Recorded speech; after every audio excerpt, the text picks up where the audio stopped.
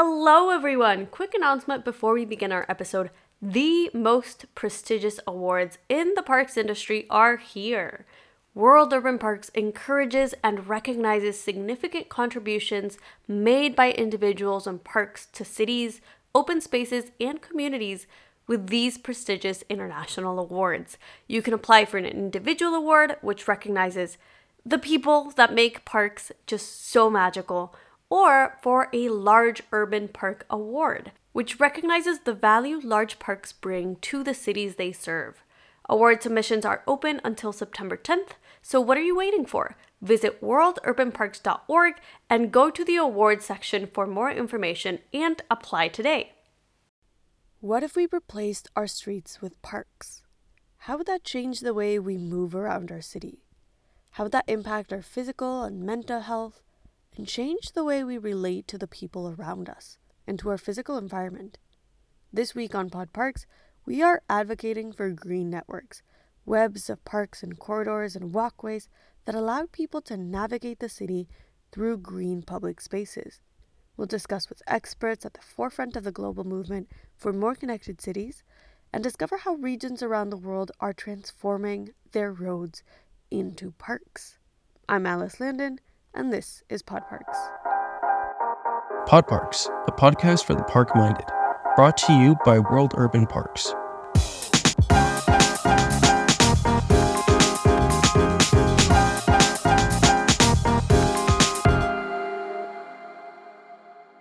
So I just moved to a new neighborhood across the world, and my new daily commute starts off with a walk through a park.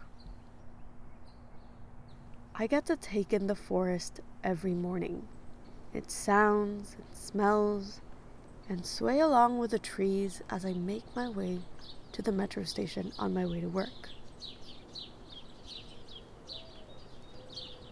This green oasis that I walk through every morning is part of Stockholm's unique network of natural spaces, parks, green corridors, and green walkways that are inside and between the different neighborhoods that make up Sweden's capital. These are fully pedestrian and cycle path networks that don't necessarily follow the city's streetscape, and instead offer an alternative landscape for residents like myself to move through the city. And this means that I can essentially take on my entire commute without spending more than a minute, maybe, surrounded by cars. And Stockholm is only one of many cities that are moving away from car infrastructure and are instead redirecting their mobility investments to parks. It's an interesting question, and I think it's been very interesting over COVID in particular to see how cities have transformed. I used to live in Mexico City in 2015. I left before COVID. This is the first time I've been back since COVID. It's been really interesting to see how many pocket parks there are now in the centre of Mexico City. Some of them with green infrastructure, some of them simply as places for recreation, street cafes and so on. But they provide, they activate the streetscape, they activate the place. They also provide greenery. This is Phil Birchuk, head of design at Steer Group. Phil has been working on transport and city planning for over 30 years. But the work that we're doing, frequently it's about how do you connect, as you mentioned, the mobility, but how do you connect these places together? Many city parks were previously connected. The city has overtaken the parks aren't grown back into the city. But that's what those urban parks or these parklets have started to do, is to reintroduce the concept of a connected park through a city. And by doing that, they help to create continuity.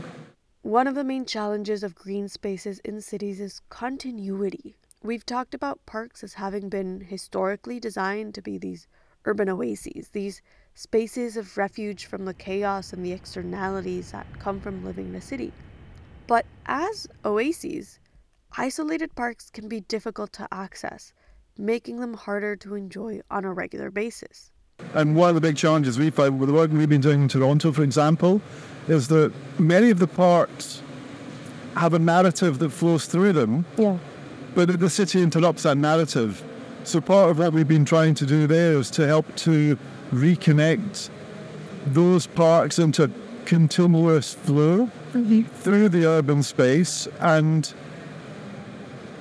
whilst we haven't been doing this in Toronto, we've been doing the wayfinding, the introduction of parklets and green spaces in our streets can help support that sense of place. Having a sense of place is extremely important to city residents, as we discussed a couple of weeks back in our episode with Trust for Public Land. And it is equally important for people to have access to the physical and mental health benefits of parks, and to be able to engage with their community, and to have access to nature on a regular basis. And so if parks are only a destination, these compounding benefits are pretty difficult to access on an everyday basis unless you are actively seeking them out and actively taking time to visit a park. But if we integrate parks as part of everyday city life by making them efficient transport routes, people can enjoy the benefits that come from being in parks while commuting to work or going out for lunch or just generally going about their day. And this has profound implications for people living in cities. Yes, well, it's a really simple, but we think powerful idea. And that is, we asked the question, what if everything we did in our cities was great for an 8-year-old and an 8-year-old? And we think if you start there, you can create better cities for everyone. We know that we've been building our cities thinking a lot more about moving cars, and there's been a lack of investment in great public spaces. And we know that that has had a disproportionate negative impact on children, on older adults, on low-income folks, on racialized individuals. So really the 880 concept is a starting point for us to bring up broader discussion on equitable cities and equitable public space. This is Amanda O'Rourke, Executive Director at 880 Cities, an organization that aims to redesign cityscapes to be built for 8 and 80-year-olds. Now, the main driving principles of 880 Cities are that people have the right to safe and active mobility, welcoming and active public spaces, and inclusive city building processes. And Amanda believes that this means looking deep into how cities are designed and who they are designed for. I mean, we have our urban planning processes and designs have really been focused on the needs of wealthy, often white, able-bodied men. And, I think any sort of women or a caregiver or children who experience public space and feel that where, they're feeling like they're not really represented in the space. You can often feel, when you're waiting at that bus stop. And I always think of that with my kids when they were young in the stroller. And you're waiting at the bus stop and there's no shelter.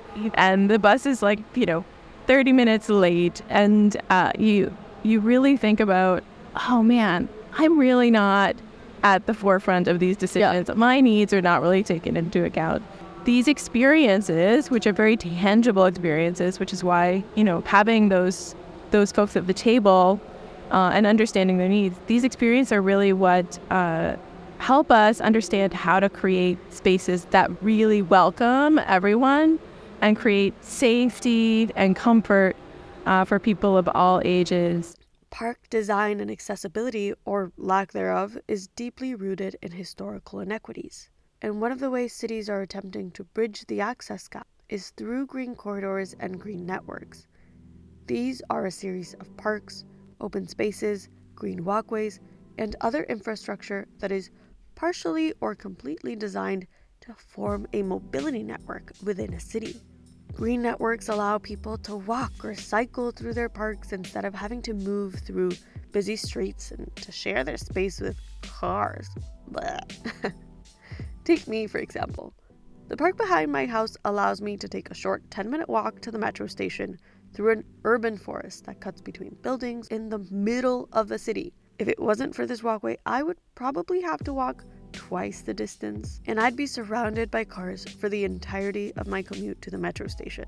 My current option is not only a more enjoyable alternative, but a more efficient one, and it makes it much easier to use public transportation because it connects right to my house. Now, of course, for this to work, cities need to make a strong investment in both green networks and public transportation systems. And we're going from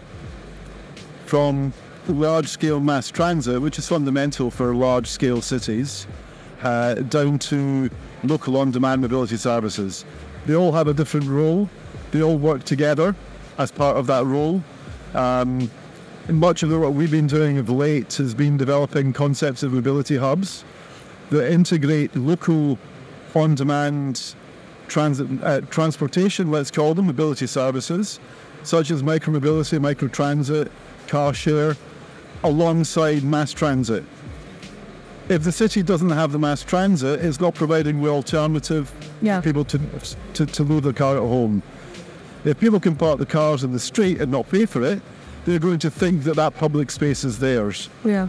We need to change the way people think about how the city is owned, how the city operates, and provide them with credible alternatives to using what they think is the only viable alternative. And we're in Mexico as well, and in other Latin American cities and other parts of the world, the car seal is a protected environment. Yeah. The seal is providing with a space of sanctuary, security, privacy away from the city. Is non-inclusive. And we need to create activity and safe places so that people don't feel that they need to use a car to avoid risk and danger. And minimize travel. Well-designed green corridors can provide an alternative for people to travel in a safe and enjoyable environment. And by separating these pedestrian roads from traffic, green networks can connect neighborhoods, parks, and other open spaces without the need to follow a streetscape. And this allows for really creative mobility solutions that are tailored to people, so they can bend and narrow and widen and cut between buildings or merge with existing parks. These green networks then essentially become cool oases that are comfortable and they're safe, and most importantly, where access to and through the city doesn't depend on car ownership. I think really fundamentally we should be thinking much more about, I love the idea of the 15-minute city that emerged through COVID. We did quite a bit of research on it. And the idea that you reverse the thinking and you think about not travelling. You think about how you can create places that minimise the need to travel. You will never not need to travel. People always want to travel. You need change, you need diversity. But by providing more within easy reach of where people live, including places to work, places to relax, parks are fundamental within the concept of 15-minute city, as well as all the basic amenities and needs for your day-to-day life. You don't need to travel. And I mean, a really interesting outcome of COVID was the continued approach to hybrid working and the impact that's having on public transport, which is significant and not positive. But what it's saying to public transport is that you've had a model of operation for a long time that's been fixed on a very singular vision of how people move around our cities. And it's been fixed on a very much on a commuting, male, AM, PM peak movement. Yeah. Whereas now, with more people doing more diverse journey types, transport operators are having to think much more about dynamic, flexible routings of their services and how they can accommodate trip chaining, multiple trips, and be much more diverse in their operational proposition, which means that they're much more inclusive from a gender and a kind of people perspective. Mm-hmm. And, it's not just gender, for sure. Women are much choosier when it comes to public spaces. They, our safety and comfort rank very high. And especially if you're women, take care of, still hold a large part of the caregiving responsibilities in households. So they are often towing children or multiple children. A bunch of toddlers, a bag, a dog, a cat. And our transport patterns are very different. It's, we take a lot of smaller trips. Like, all the research is out there that shows this, but our systems, not only our mobility systems, our transportation systems, but our park systems and our city building processes, like our participation systems, are not really designed in a way that incorporates our ideas and our needs.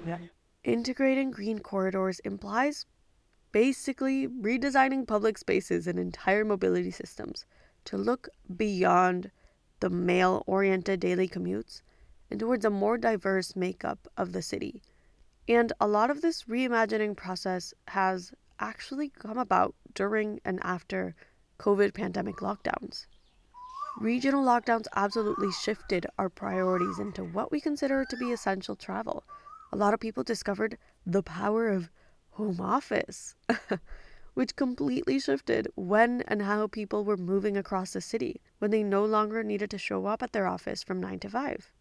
And on the other hand, it cemented the importance of some other forgotten daily or weekly commutes, like taking the children to childcare, or going grocery shopping, or meeting up with friends. All of these other trips that are equally as important, but are often left as a second or third priority in transportation systems. I think 50-minute cities, by design, should be inclusive places. 50-minute cities offer the opportunity for people to have access, or offer the potential for people to have access to more opportunity in their local area without the need to travel. So if you're talking about gender inclusion, you're talking to, for example, if it's a woman who's looking after, or it could be a man who's looking after the child, taking the child to school, you no longer have to drive to that school if it's within 15 minutes. You can walk or bike. You no longer have to then come back and drive or take a transit to your office. You can come back and do some Teams calls. Clearly, that doesn't apply to everyone, depending on the type of work that they do. And there are people who will continuously have to make journeys to go to work, where their work is in a place away from where they live. But for a percentage of the population, creating more employment opportunities in your local area minimises that need to travel, including for people who are in the service economy. From a transport perspective, rather than planning the long distance trips, so as I was talking about the commuter trips, the AM peak, PM peak, high capacity planned movements, they will still exist, but in a different form. And it's much more about facilitating local accessible mobility options. So, you asked a little bit about the 880 concept, the 880 city concept. For us, it's really about this. We talk about the three rights: the right to mobility, the right to public space, and the right to participate. And those three kind of organizing principles help us figure out how to actually engage and reimagine the city from the lens of 880, but also these other social locations. It's not, aging is a universal human experience. We're all aging. But in addition to that, we have to take into consideration other social locations that actually impact how we experience and navigate public space: our gender, our ethnocultural background, our race, our income, our ability. So 880, while it seems very specific, oddly specific with the 8 and 80, it is really, to us, like in the concept when it was conceived, was about opening up a broader conversation on the multiple intersections of how public space and people navigating public space are imagined and planned. Now, this all sounds fantastic, but creating green networks takes a monumental region-wide effort, and it can be a real challenge for cities that have already taken up much of their available public space. But this doesn't mean it can't be done. And I had the opportunity to talk to two urban planners who are working alongside city officials and their local communities to make green networks a reality for their cities. So completing the loop is a sort of culmination of RiverLife's work for the past couple of decades. It was an organization that started in 1999 when a number of leaders came together and said, we can be doing more with what are really the premier natural resources of our city, Pittsburgh. This is Gavin White, Director of Planning and Projects at RiverLife. an organization that is working to transform Pittsburgh's downtown riverfronts into active corridors for its citizens. Which until then had really been utilized for industry as a sort of dumping ground, and it never really served people in terms of an opportunity for recreation or nature in terms of a healthy riverbank condition or any of that. And so way back in 1999 and 2000, they came up with this idea called Connecting the Loop, which was to really build a system of riverfront trails and open space around the three rivers. So Pittsburgh's got three rivers, the Allegheny, the Monongahela, and the Ohio. And we at River Life are focused on the sort of downtown core of those three rivers and envisioned this loop that connected around and across each of them. And we now are the stewards of that vision. From their work in the early 90s onwards, River Life has evolved into this new vision of what they call completing the loop, which is essentially creating a fully integrated network between the three rivers to allow everyone in the city to have equal access to their riverfronts. This new vision has been built alongside the community, and it really, really champions the vision of riverfronts as connectors between the city and between its people. Another moniker for the city of Pittsburgh is the city of bridges. Bridges connecting both sides of the river. But, people sort of stay in their neighborhoods at times, right? They're not going to cross the many bridges that we have because it's a hassle and it takes too much time and it's not accessible or exciting. And so our work, and there are many people involved, is to really make those bridges and make those riverfronts better connected, to have accessible routes to and from the bridges, and to enhance those bridges for more than just cars, which is pretty typical in the States. I think that's a critical role that parks play in general, and sort of building that alternative mobility infrastructure, and certainly for us, the riverfronts are key to that. That's where most of our separated bike trails and multimodal trails are. Pittsburgh's a very hilly city, so the rivers are the one place that is flat and therefore naturally accessible for people of all ages and abilities. But there are certainly barriers, right? A lot of those trails were built on old railroad corridors. But there still are active rail corridors that both, serve a function in terms of non-automobile infrastructure, but also can really be barriers to some of that trail construction. And again, the bridges that cross the rivers and help complete that loop, many of them are not accessible. So the trails sort of stop at a set of stairs or rather unpleasant landing, as opposed to being a continuous loop of trails. And the real way in which we're going to be able to have successful alternative mobility systems is to have a complete network, right? Which is why completing the loop is so important for us. Across the continent, similar issues arise. Jorge Perez Jaramillo, advisor for the government of Antioquia, Colombia, has been working for decades in the development of Parques del Río, one of the largest urban projects in the city of Medellín, Colombia.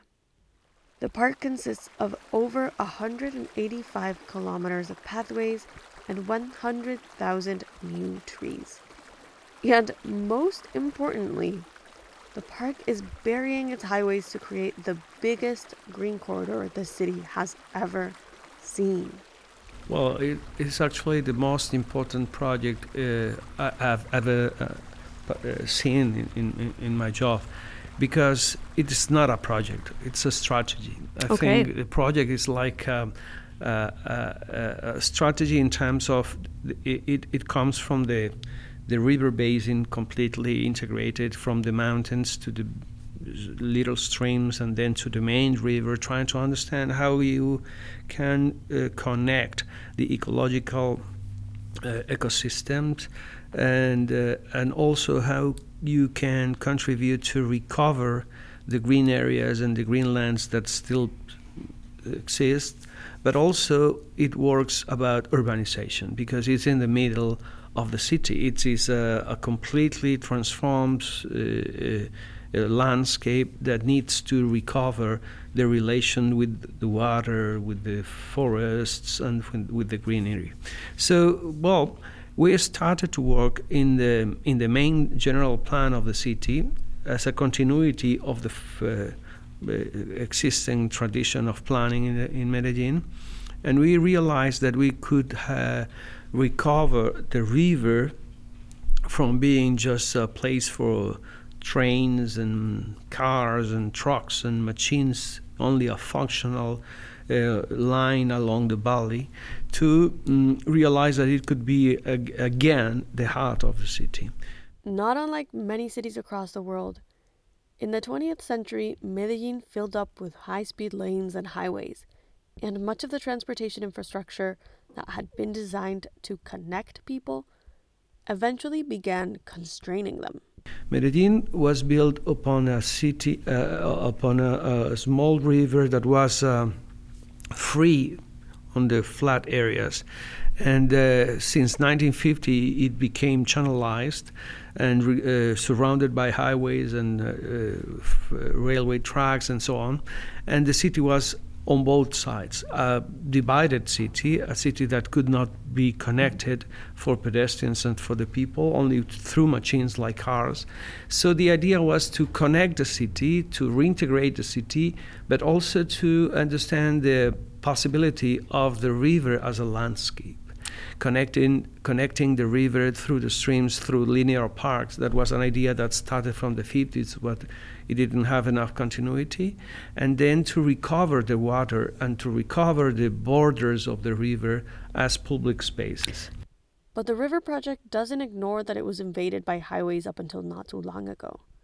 A main objective of Parques del Rio is to create efficient transport networks where non-motorized transport is prioritized and people's daily commutes are connected through green corridors and parks that feed into mass transit systems. That was one of the main priorities for the project, understanding that the valley is a very complex one as it's a crossroads from the region. So the pressure by the mobility systems that comes from the regions, from the nation, and even from inside, makes the river the main structure to promote a better mobility for the society. So besides the parks, besides the public spaces for the people, there are mobility systems, very complex mobility systems that includes a new train. We call it Tren del Rio, train of the river, which is the complementation of the metro system. Then we have the network of bike lanes that includes the objective to have 400 kilometers of bike lanes around the center of the town, of the valley. And then we also include the possibility to have pedestrians that can walk and cross the river for the first time in our history.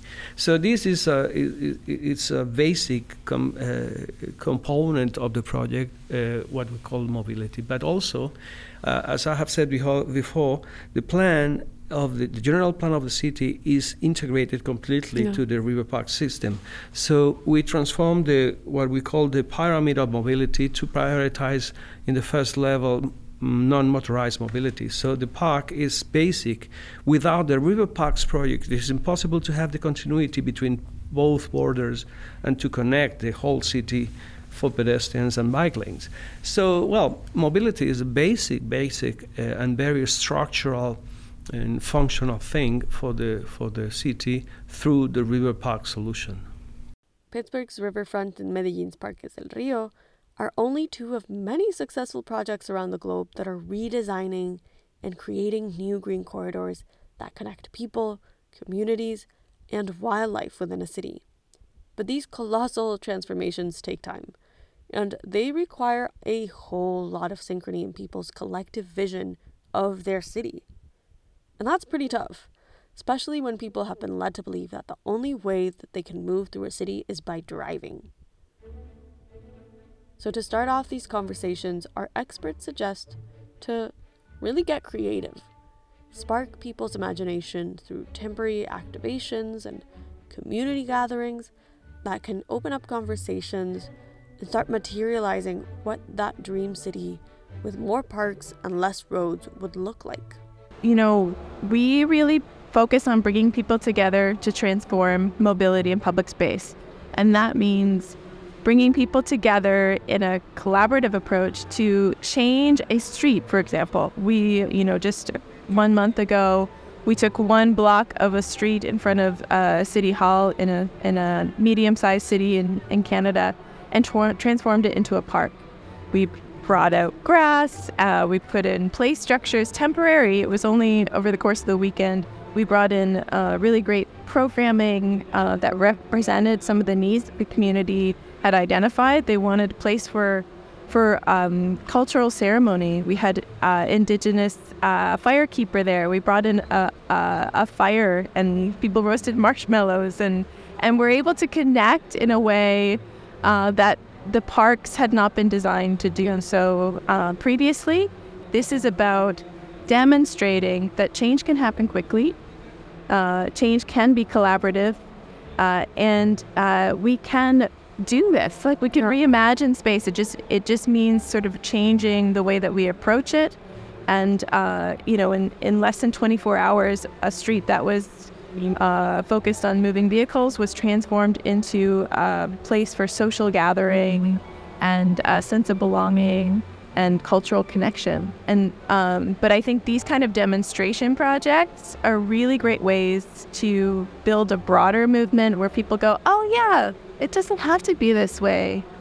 We could actually have nice things like this in our city, and the park can have a place for my kids to play and for me to connect with my friends. And so it's those kind of demonstration projects that I think help build a broader collective movement to advocating for those big changes to, the whole parks master plan, which is exactly what that one was about. It was like, how do we demonstrate some of these ideas and feed it into a broader planning strategy, which is going to be incorporated in the long term. I personally cannot wait to explore Stockholm through its parks and urban forests, and I wish nothing but for everyone else to be able to enjoy their daily commutes as they're transformed into lush oases and as they paint their cities green. And if you've made it this far, I hope you feel the same. I hope you also want a city that is connected through nature for its people. So go out there, and you know it, build more parks.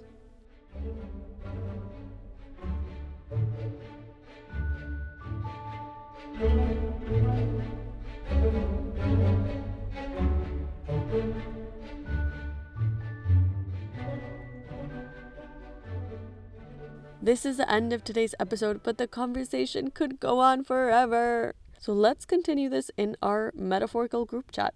Subscribe to our podcast to dive further and further into the issues that are more relevant today than ever before.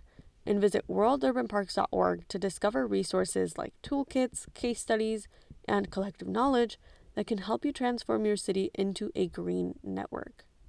What would your ideal commute look like? Write us a review to let us know. Pod Parks is written and hosted by Alice Landon, produced by Victoria Martin and Luis Romano, sound engineering by Vladimir Yanvis. Don't forget to visit worldurbanparks.org and explore the resources our community has for you. Get out, explore, connect.